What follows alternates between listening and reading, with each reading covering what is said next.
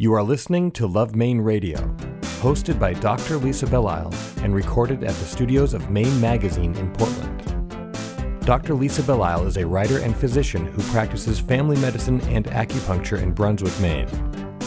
Show summaries are available at lovemaineradio.com. Here are some highlights from this week's program. And for Clay to be with girls who are really struggling to be in school and get an education, and to do a project with them, which was so much fun.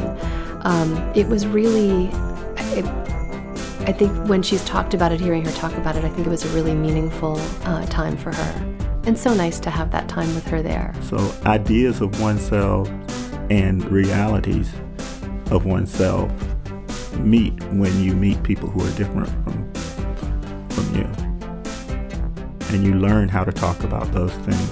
You learn how to communicate your ideas about other people and yourself. This is Dr. Lisa Belisle, and you are listening to Love Maine Radio, show number 252, Art, Crossing Cultures, airing for the first time on Sunday, July 17, 2016. Art reflects the culture from which it is created. This is especially important when a culture is irreparably changed by the forced movement through situations such as slavery and war of its people. Today, we discuss this with African art and culture scholar Aimee Basir and with internationally acclaimed children's book illustrator Daniel Minter. Thank you for joining us. Love Maine Radio is brought to you by Berlin City Honda, where the car buying experience is all about easy. After all, life is complicated enough, and buying a car shouldn't be. That's why the Berlin City Honda team goes the extra mile by pre-discounting all their vehicles and focus their efforts on being open, honest, and all about getting you on the road. In fact, Berlin City recently won the 2015 Women's Choice Award, a strong testimony to their ability to deliver a different kind of car buying experience. Berlin City Honda of Portland. Easy. It's how buying a car should be. Go to berlincityhondame.com for more information. It's always a lot of fun for me to have people in the studio with me that I've known I wanted to have on the radio for years. I think that this next individual, Aimee Basir, is someone I really have been talking in my own mind about having for 5 years. So thank you for coming in today. Thank you so much for having me. Aimee received her PhD and MA in History of Art and Architecture from Harvard University and has an MA in Ancient Near Eastern and 20th Century Art from NYU's Institute of Fine Arts. She teaches courses on African art and culture, the African diaspora, American culture, cultural and critical theory, gender studies, popular culture, and the history of photography. She founded the nonprofit Africa Schoolhouse, which is dedicated to building sustainable communities in rural Africa for children without educational opportunities. And I've just cut out a whole bunch of other really interesting things that you've done that we're definitely going to talk about, but I really appreciate your coming in today. It's so nice to be here.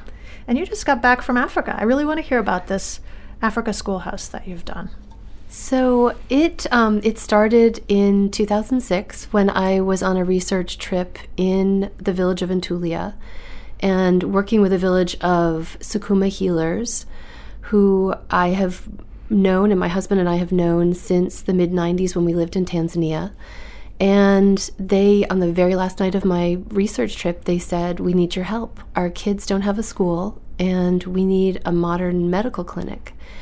So it was really interesting, too, for me, having known them for so long, to also hear that this group of healers also wanted not only a school for their children, but also a clinic.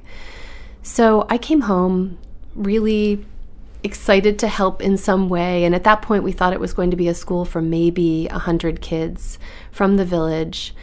And when I went back to do more research to find out what did this school need to be, what did we need to do, it turns out to be a school for 600 children and also the clinic. So we, my husband and I, were at an annual dinner with friends, and I know you've heard part of the story. We were talking about the project with friends, and everyone at this annual dinner in 2006 said, "Let's do it. Let's form a nonprofit and let's build a school and a clinic." And within a year and a half of that particular party where everyone said, "Let's do it," we broke ground and we started building the school. And the school was completed it took 2 years to build the school. There's 14 classrooms and 10 teacher houses.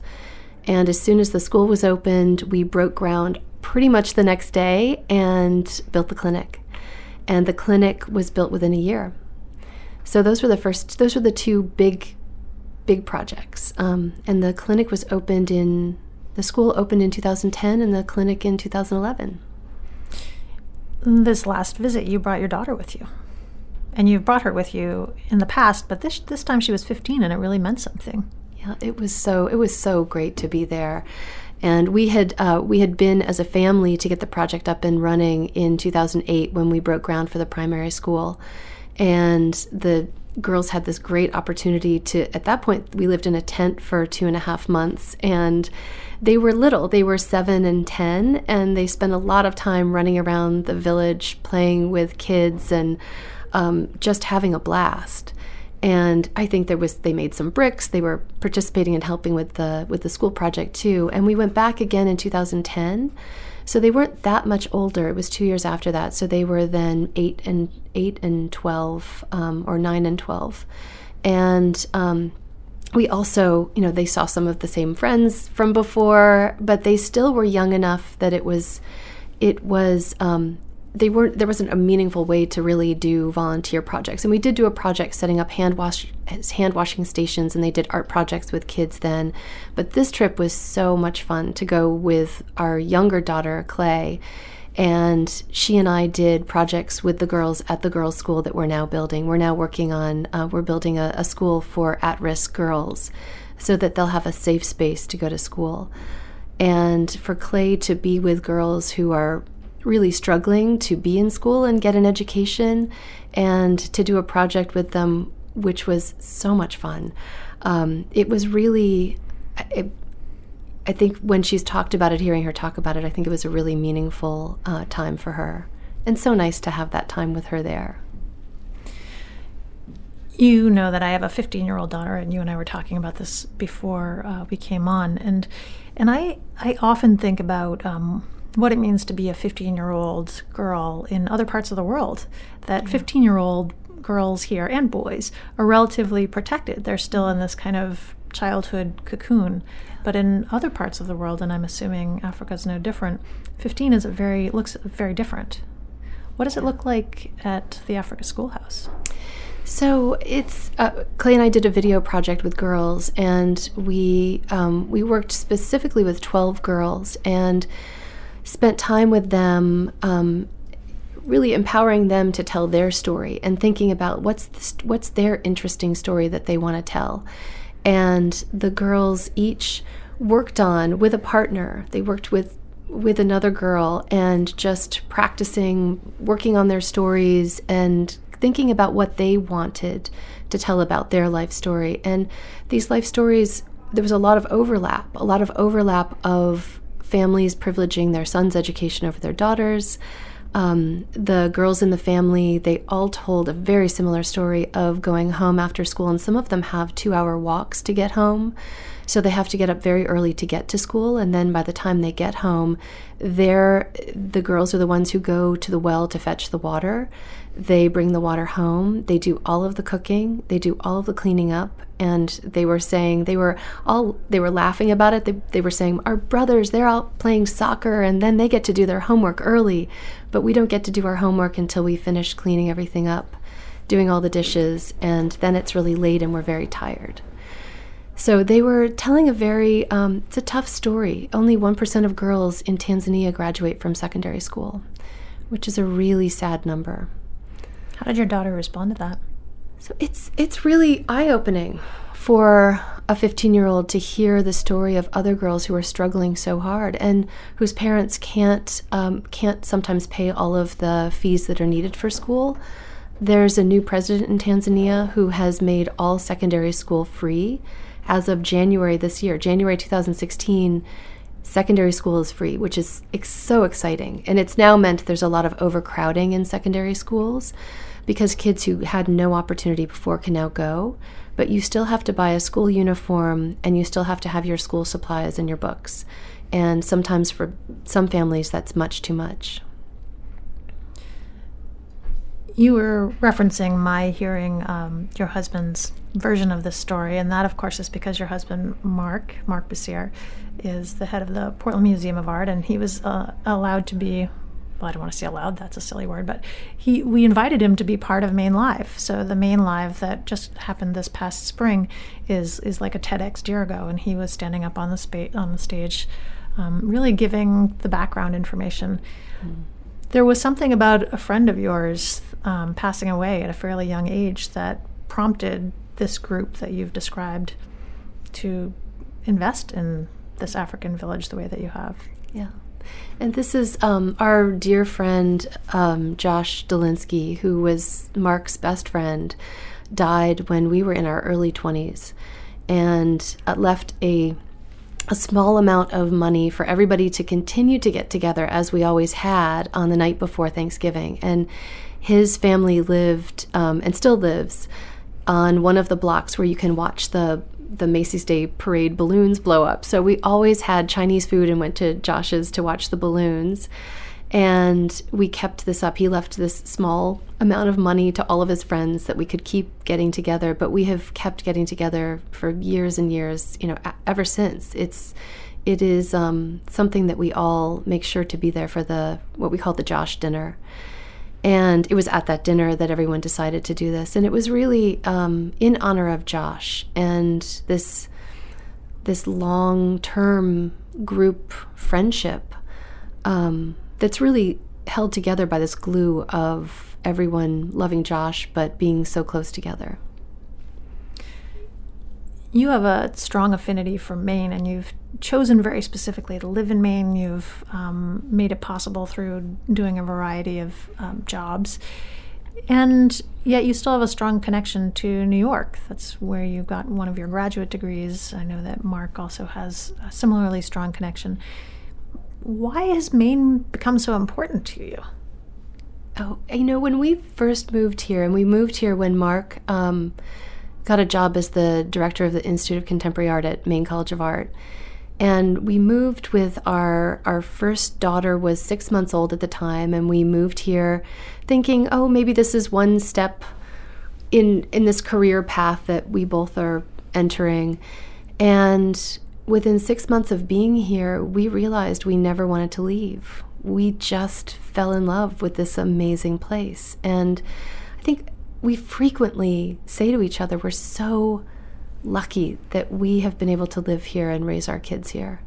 And we still think about how grateful we are to have landed in this incredible place that has amazing people, fantastic culture, beautiful outdoor life. It is very special. I find it interesting that your focus has been on African art and culture, the African diaspora, and that you have this strong relationship with Tanzania. Where did that come from for you? It's a question that I have been asked so many times, like, why Africa? And it's very hard to explain why we're drawn to certain things. And from the time that I was very young, I grew up outside of Chicago, and remember going to the Field Museum as a kid and just falling in love with Africa at that museum.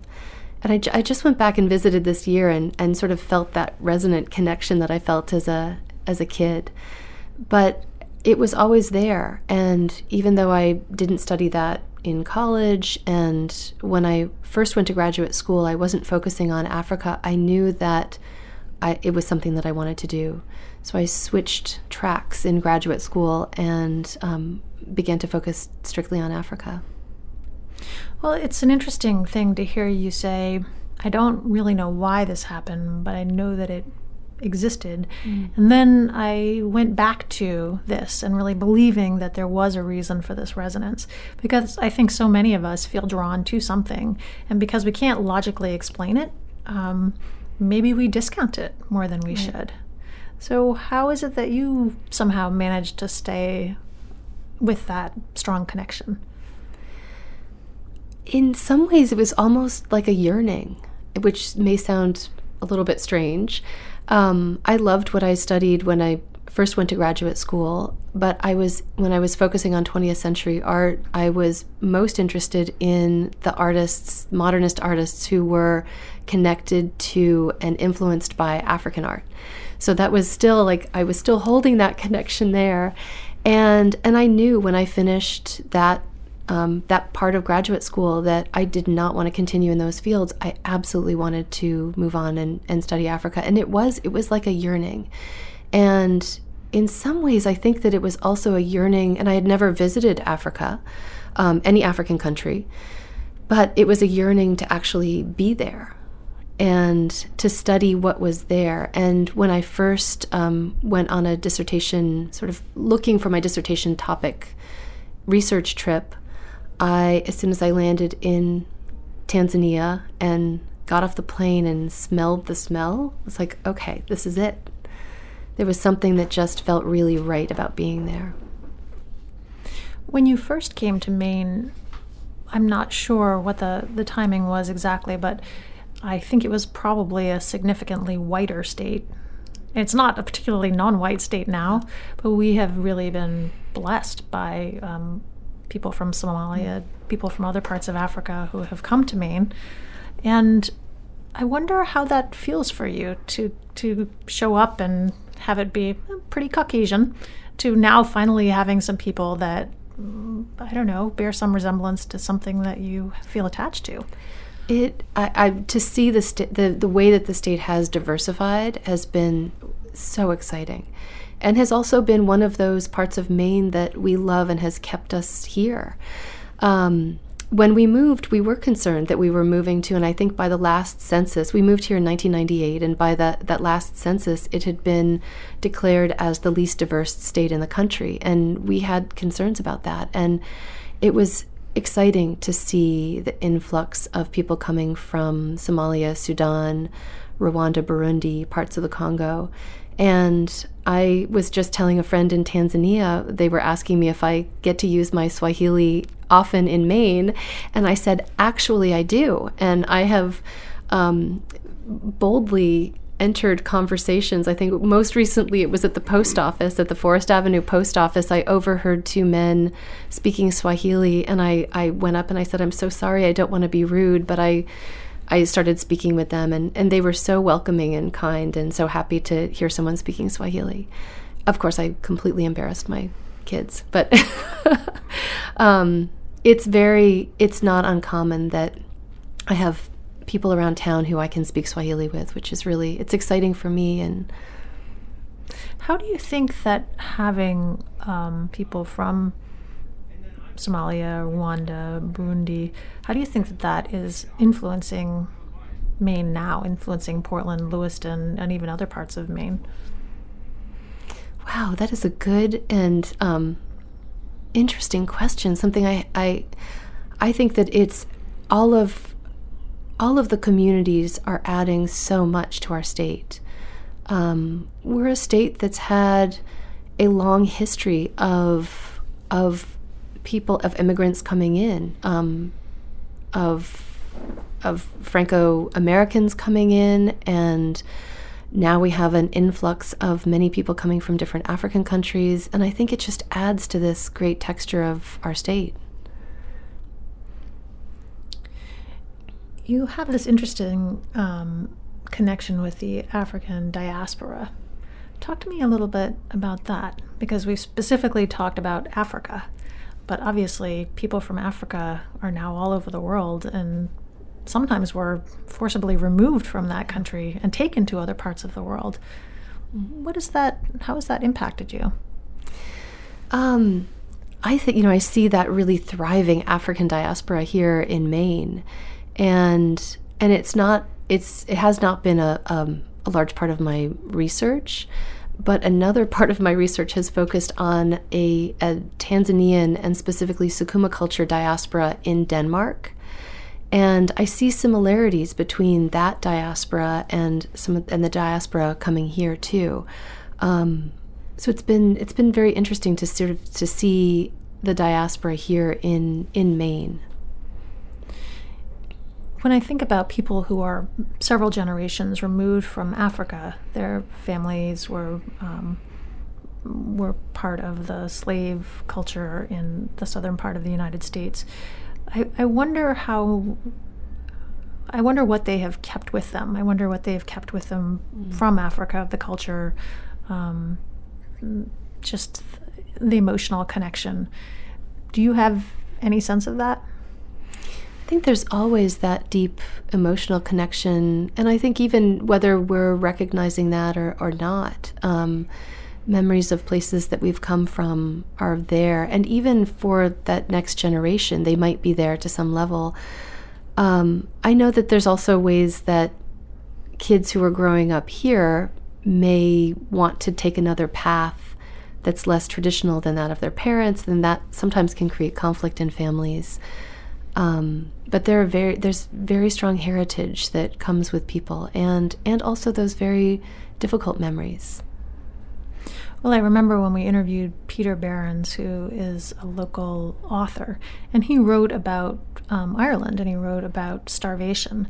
And my family, part of it came from Ireland, and it has always fascinated me, the possibility of that imprinting, that maybe I don't specifically remember starvation, but what is it in my genetics, or what is it in my upbringing that carries sort of shadows from that past and from that leaving of that country. Yeah. So I wonder if that's even a possibility for people who are several generations removed from Africa. Oh, I think absolutely. And it's many of the people who are here have experienced very traumatic lives before coming, and in some way, their kids or maybe their kids. It's hard to say what is actually held emotionally, but it's still there. It still can be there. We ask people who come in what their favorite places in Maine are. Their favorite place in Maine is, but you had a hard time narrowing it down. You actually said Long Pond in Acadia, Old Port, any time of day, Scarborough Beach, winter walks, Keezer Lake, Five Islands on a hot summer night, Mount Katahdin, Lisbon Street in Lewiston, the whole state. You like it all. But these are all very different, and some of them are fairly specific times of year. Are these related to memories? Are these related to, is it the sense of place itself? Tell me about that. So I loved seeing the question, and as I was looking at it, I thought, oh wait, I can't pick just one. So I just took a deep breath and went very stream of consciousness. I've had so many beautiful dog walks out at Scarborough Beach when it's completely empty this past winter. And that was just magical, to stand there and just take deep breaths in that cold air. And there's so many places in the state. I couldn't pick just one. And then I was thinking about just walking. We live in the West End in Portland, and just walking downtown, walking to the Old Port, any time of year, any time of day, feels so special to me. It really was hard to narrow it down. I have so many, and I think we as a family have so many happy memories of different parts of the state. And there are some parts of the state that we realize we haven't explored enough with our kids. So we've talked about even just taking other trips around the state, because there's still so much more left to explore. And I know those would make my list of favorites too. It's just too hard to pick a favorite. Well, I feel the same way. I don't know that somebody could ask me, what's your favorite part of Maine? Because I'd say, well, what time of year, or, what exactly are you looking for? I think that's one of the things that I really love about Maine, is that there's such a diversity of experience that's possible. We're very lucky. We absolutely are. Do you, and this is, I guess, a completely random question, but do you see any connection between the visual arts that arise out of Africa and the visual arts that have arisen out of this state? Is there any kind of relevance of one to the other? That is such an interesting question. I don't I don't feel any real connections between the two. Visually, aesthetically, I don't feel connections, but I think there are definitely connections that could be made of people painting or photographing or working on things that inspire them. So I see artists in Tanzania or East Africa working on creative issues that inspire them, the same way that artists here are doing that. I think that's the one connection I could make, but visually, not a lot of resonance. Well, it does seem as though, where you've described all of these places that you feel very connected to in the state, and I know many people have the same response, that there is some, I don't know, some passion, some sensual connection. And then I wonder if that the same is true in Africa, in Tanzania, for example. I wonder if, there is something big and bubbly that kind of causes people to really be willing to jump in and explore things that are more artistic. Yeah, absolutely. And I know it's a random question. Sometimes I like to ask the random questions to see where they go. These last few years, I know you've been very busy with your teaching and with the Africa Schoolhouse, and you have children who are 15 and 17? 18. And 18. Mm-hmm. And I know that many of us, as our kids kind of hit that final stretch, it causes us to return back to things that maybe we always wanted to explore. It strengthens things that were important to us. What does that look like for you? That is also a really good question. I think that it's been one of the things that feels really exciting is that it's been really wonderful to work on Africa Schoolhouse and work on the projects, building this girls' school, and also being able to involve our kids in that too, and to have them connect. And, they're helping brainstorm how we're using social media. We were teaching the girls at the girls' school how to use Instagram so that they could be Instagramming photos and we could actually be sharing them also. So doing things like that is really exciting. In terms of like what that looks like in that sort of that phase as kids are in, and you put it really nicely, kids are in that phase where they're their last few years at home before college. I think even, or maybe this is just a at this point in my life part, and maybe I'm not sure if this is the question you were asking, but it's meant also more grounding, more being at home to just enjoy time with them, taking time to do small trips as a family, and really enjoying every moment. Our daughter is headed to college in the fall, and every moment feels very precious right now, really, really special. Well, I feel exactly the same way. I have children who are 22 and 20 and 15, and so I think when the first one was getting ready to graduate, I started to, well, actually, it was probably 2 years before he graduated, I started to feel acutely like that my relationship was going to change with him. And it's really interesting. It's really interesting that we grow with these other human beings in our lives, and that they never stop being our children, but the way that they are our children and the way that we are their parents is very significantly different. Well, I really enjoyed this conversation, and I think it's been worth the 5 years we've waited to get you on the show. If the time must have been right. We've been speaking with Aimee Basir, who is a teacher and co-founder of the Africa Schoolhouse and so many other things. I really appreciate your coming in and having a conversation with me today. Thank you so much for having me. This was really fun. Experience chef and owner Harding Lee Smith's newest hit restaurant, Boone's Fish House and Oyster Room, Maine seafood at its finest. Joining sister restaurants The Front Room, The Grill Room, and The Corner Room, this newly renovated 2-story restaurant at 86 Commercial Street on Custom House Wharf overlooks scenic Portland Harbor.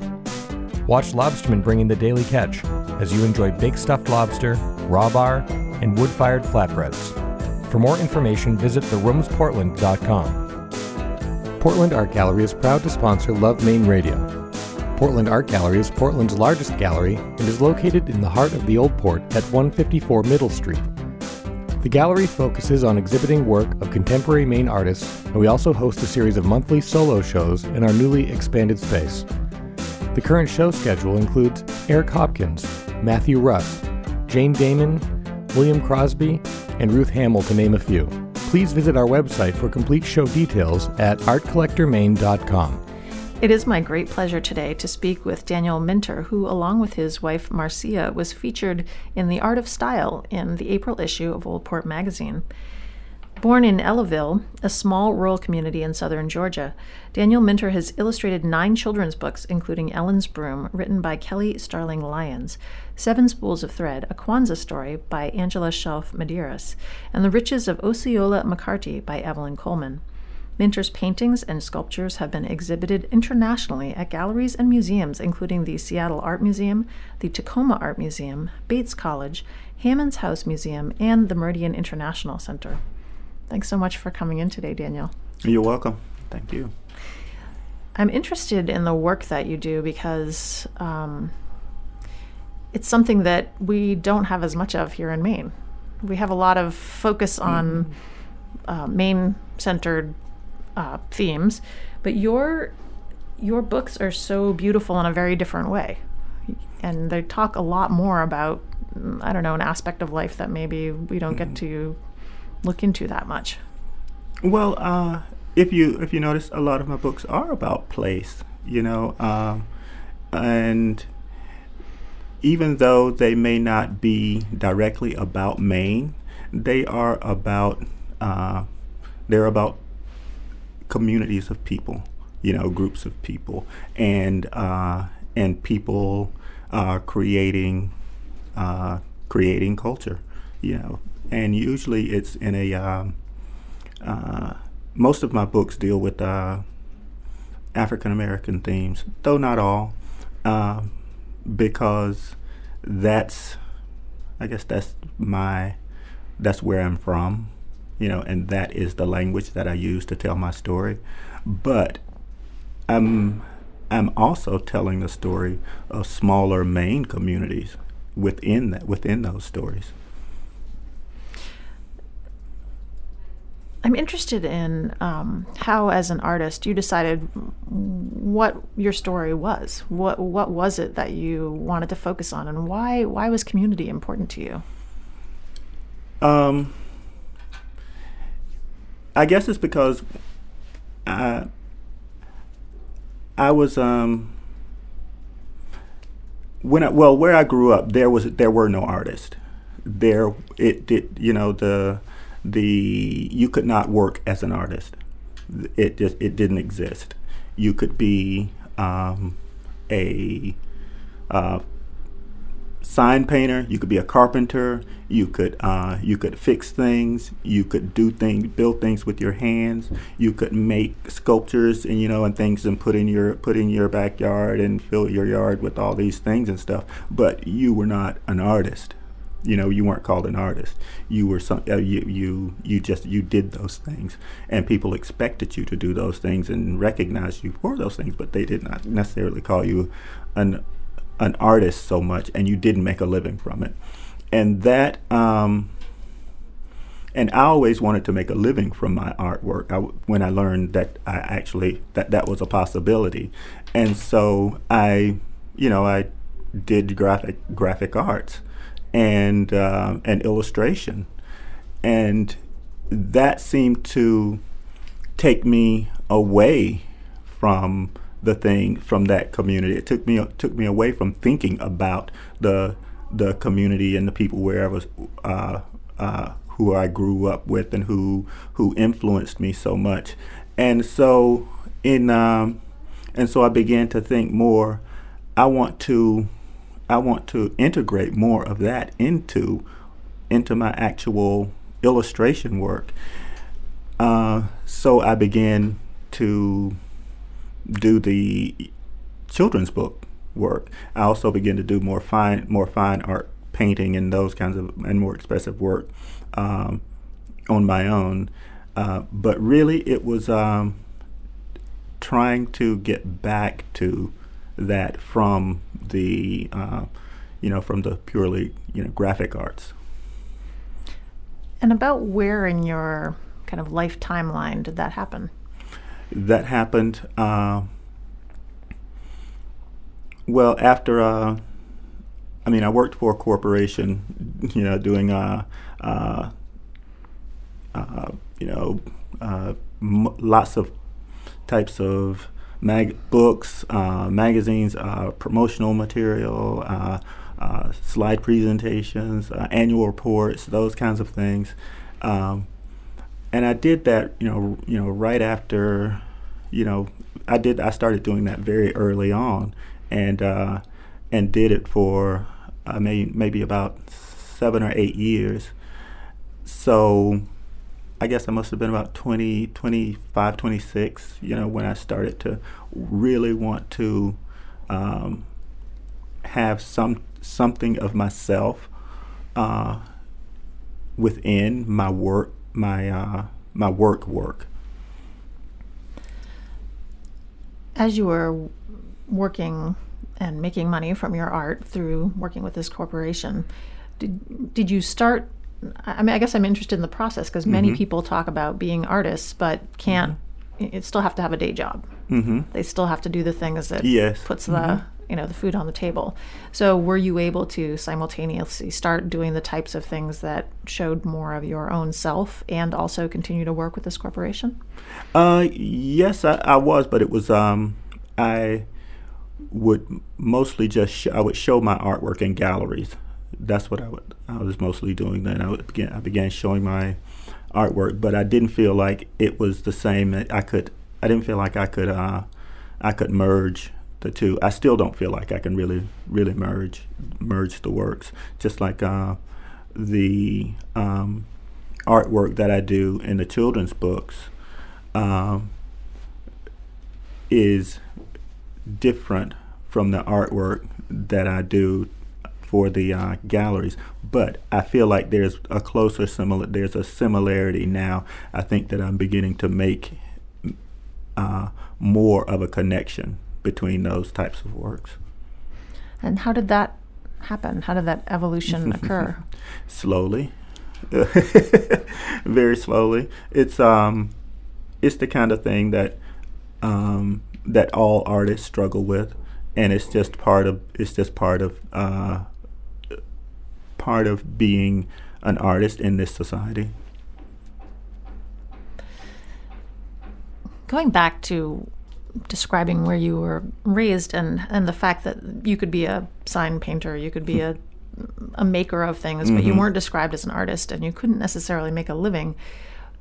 Tell me how it is that there was some way that you felt supported enough that you could actually go to art school, you could actually pursue this dream. Because sometimes when you're in a community where everybody has a certain role, you growing up, you feel as if you need to take on one of those roles rather than find one for yourself. That was not difficult at all. It was it was a really a natural thing for me to do, because it was really important that education was always really important, and education in whatever endeavors you choose was seen as a very positive thing. So it would not even occur to anyone to discourage you from pursuing education in an area that interested you. So once you decided that art was where you wanted to go, people just said, go for it. Yes. Do you find that that's true in the students that you're instructing at the Maine College of Art?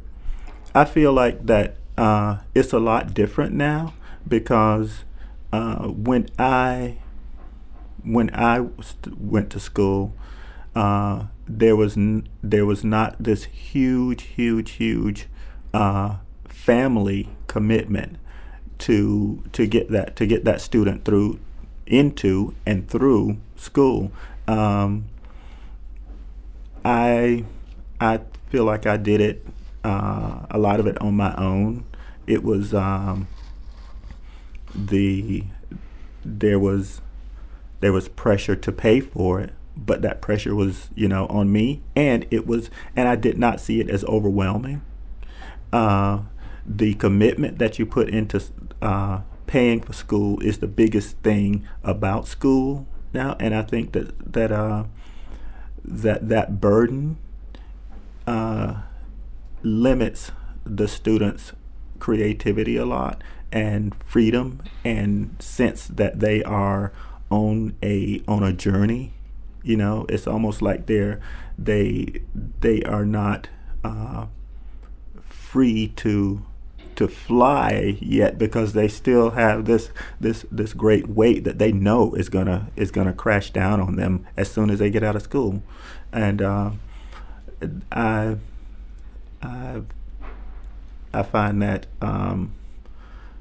that a lot of students have a really hard time looking at the world today and seeing how am I going to fit into it. It must be for you a funny place to be, because you're also the father of a student who's finishing his first year of college and is an art student. Yes. So you are both, you've sort of been this person yourself, you are teaching these people yourself, and now you have a child who is experiencing this. So what types of conversations do you have with your son about this? Well, the types of things that I feel like are valuable in being an artist is the flexibility and the ability to create yourself, create what it is that you are, and so you can't limit yourself to I'm going to be just this. And when you are an artist, you begin to realize that you cannot be just this a lot of times. So you can be a very technical type person. You can be a very ephemeral type person that pulls things together. But those things are valuable in a lot of different situations. And if you are an artist, you can find where your value is in those situations. And if other people are smart, they will realize that value that you bring to these areas.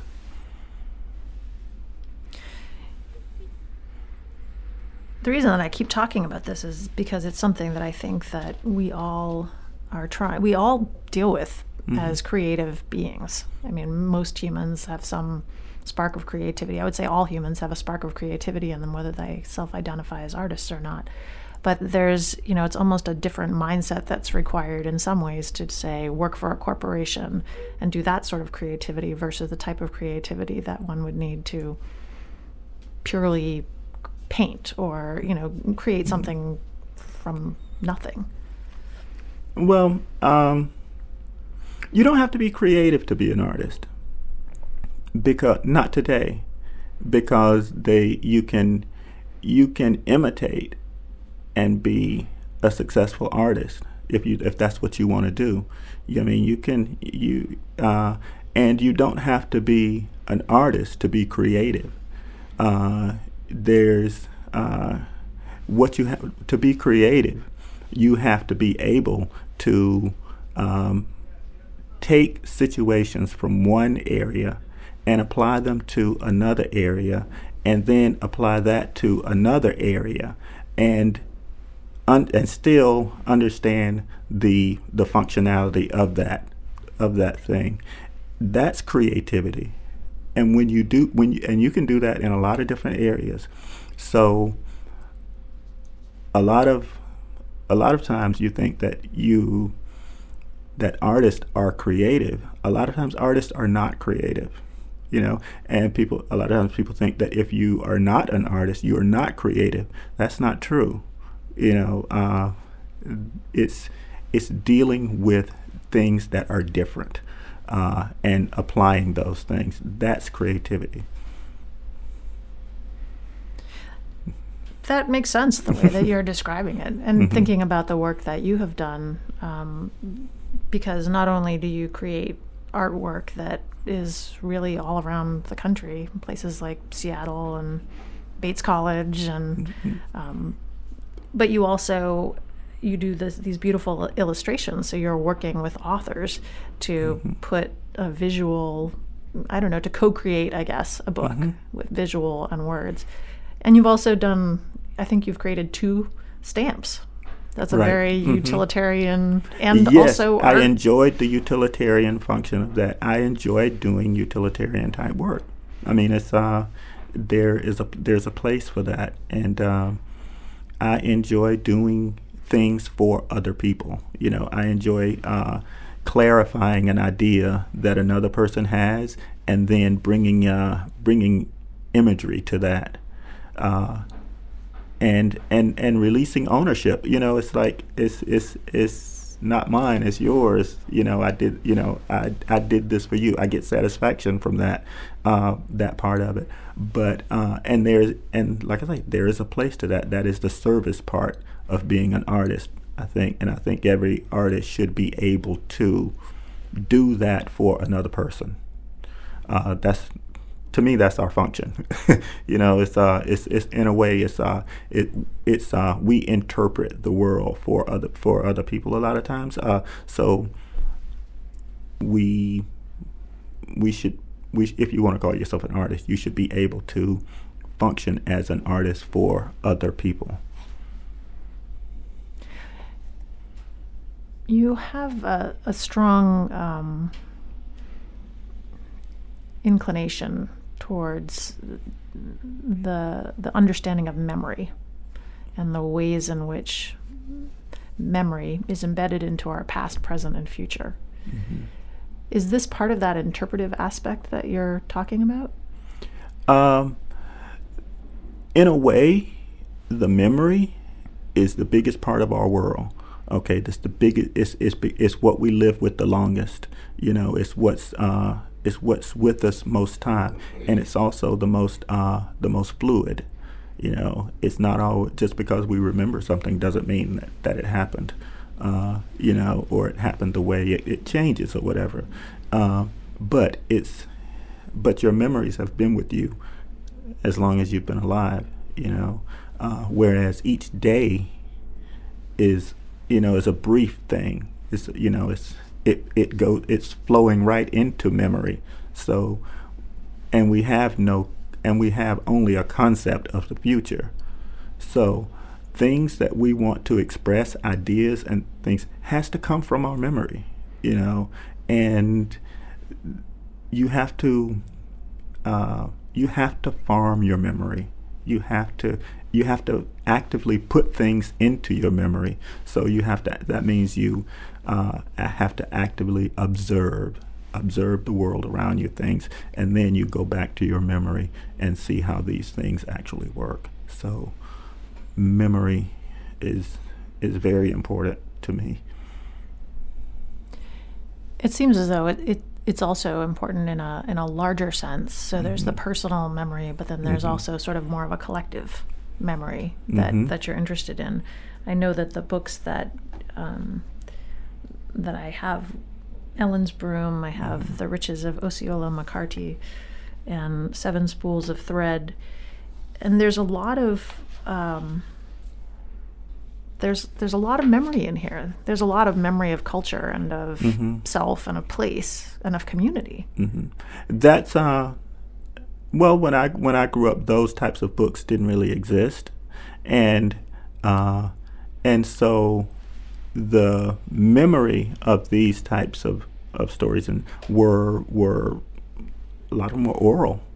The stories were told and not necessarily written in books, and they were so I feel like there's an urgency in making them into books, getting them down, and also taking those memories before they before they turn into something else. Before they're no longer accessible.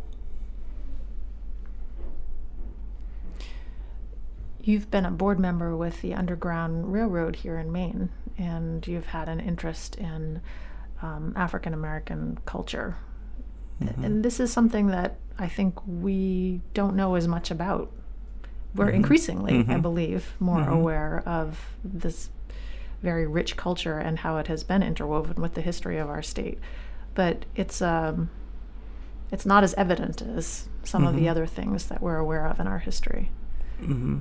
So tell me what that's been like for you. Well, that's been one of the things that helped me to I guess find a place here in Portland, in that just being able to see that these places existed, that there's been a community here of color for a long time, since it became a state on its own,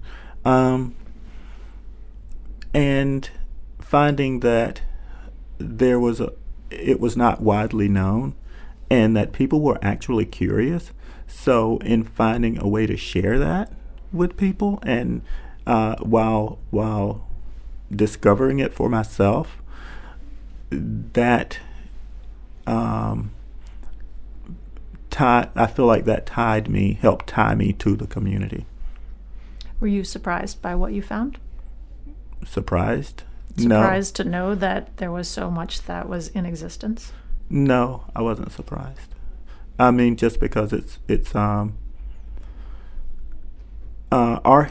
African American history, or the African American aspect of American history, has been understated. It's been ignored for a long time. It's because it's complicated. It complicates a lot of the ideas of this country, and so rather than explain those complicated ideas, it's usually left out. So I wasn't surprised. No. Mm-mm. I agree with you that it's complicated, and I think that even people who would like to have a conversation about it, mm-hmm. there's almost a reticence, because mm-hmm. there's an uncertainty as to which direction we can actually go into comfortably. Mm-hmm.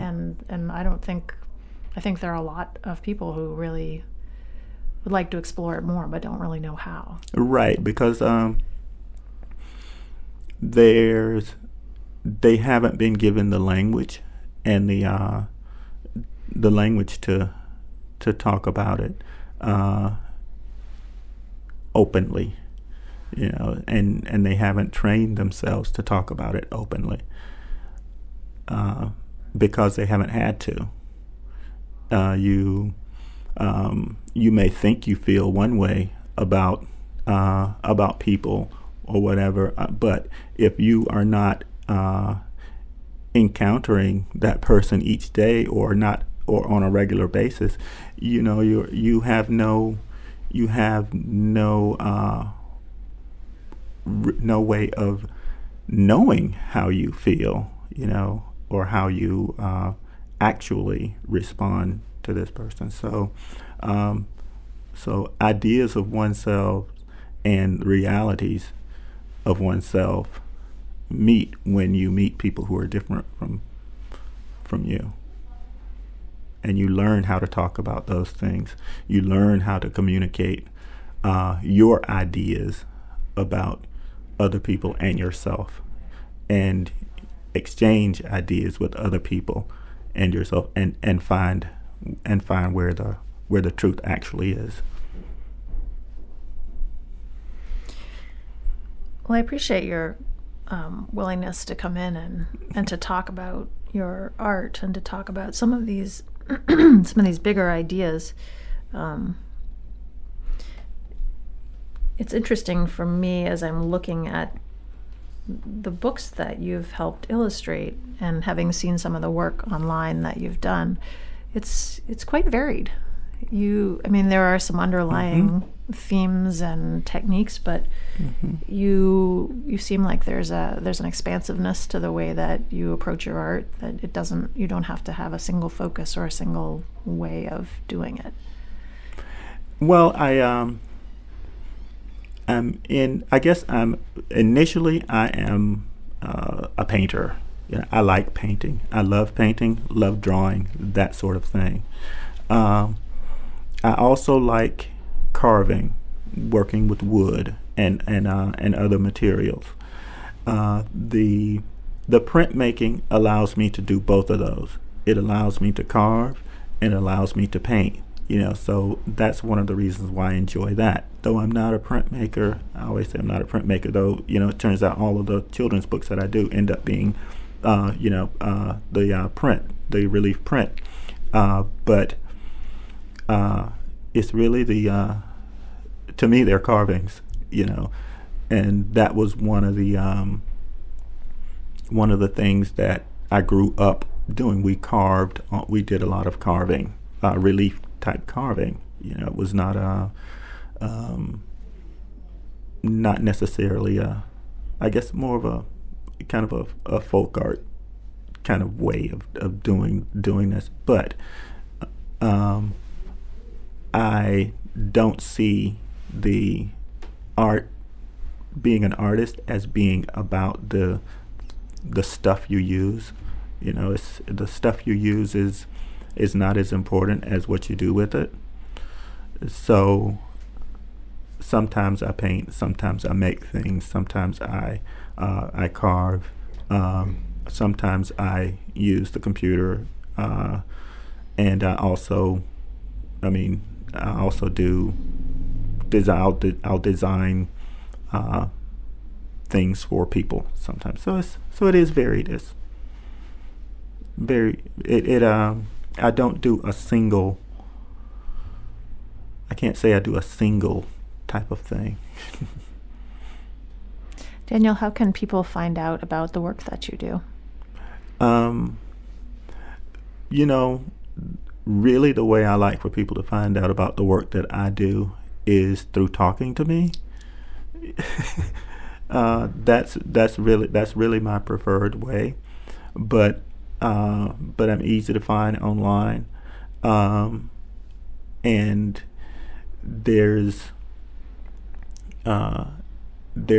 easy to find the children's books that I do, find those, and then the other types of art, the painting and work that I do, you can find that online as well at danielminter.net. It's been a pleasure. It's been a pleasure to talk to you today. I've enjoyed our conversation about art in general, but community, memory. I encourage people to learn more about Daniel Minter. We've been speaking with Daniel Minter, who is an artist based here in Maine now, but who has been really all over the country and has done many different things, and can be found along with his wife Marcia in the April issue of Old Port Magazine. Thanks for coming in today. You're very welcome. You've been listening to Love Maine Radio, show number 252, Art, Crossing Cultures. Our guests have included Aimee Basir and Daniel Minter. For more information on our guests and extended interviews, visit lovemaineradio.com. Love Maine Radio is downloadable for free on iTunes. For a preview of each week's show, sign up for our e-newsletter and like our Love Maine Radio Facebook page. Follow me on Twitter as Dr. Lisa, and see my running, travel, food, and wellness photos as Bountiful One on Instagram. We love to hear from you, so please let us know what you think of Love Maine Radio. We welcome your suggestions for future shows. Also, let our sponsors know that you have heard about them here. We are privileged that they enable us to bring Love Maine Radio to you each week. This is Dr. Lisa Belisle. I hope that you have enjoyed our Art, Crossing Cultures show. Thank you for allowing me to be a part of your day. May you have a bountiful life. Love Maine Radio is made possible with the support of Berlin City Honda, The Rooms by Harding Lee Smith, Maine Magazine, Portland Art Gallery, and Art Collector Maine. Audio production and original music have been provided by Spencer Albee. Our editorial producer is Kelly Chase. Our assistant producer is Shelby Wasson. Our community development manager is Casey Lovejoy. And our executive producers are Kevin Thomas, Susan Grisanti, and Dr. Lisa Belisle. For more information on our host's production team, Maine Magazine, or any of the guests featured here today, please visit us at lovemaineradio.com.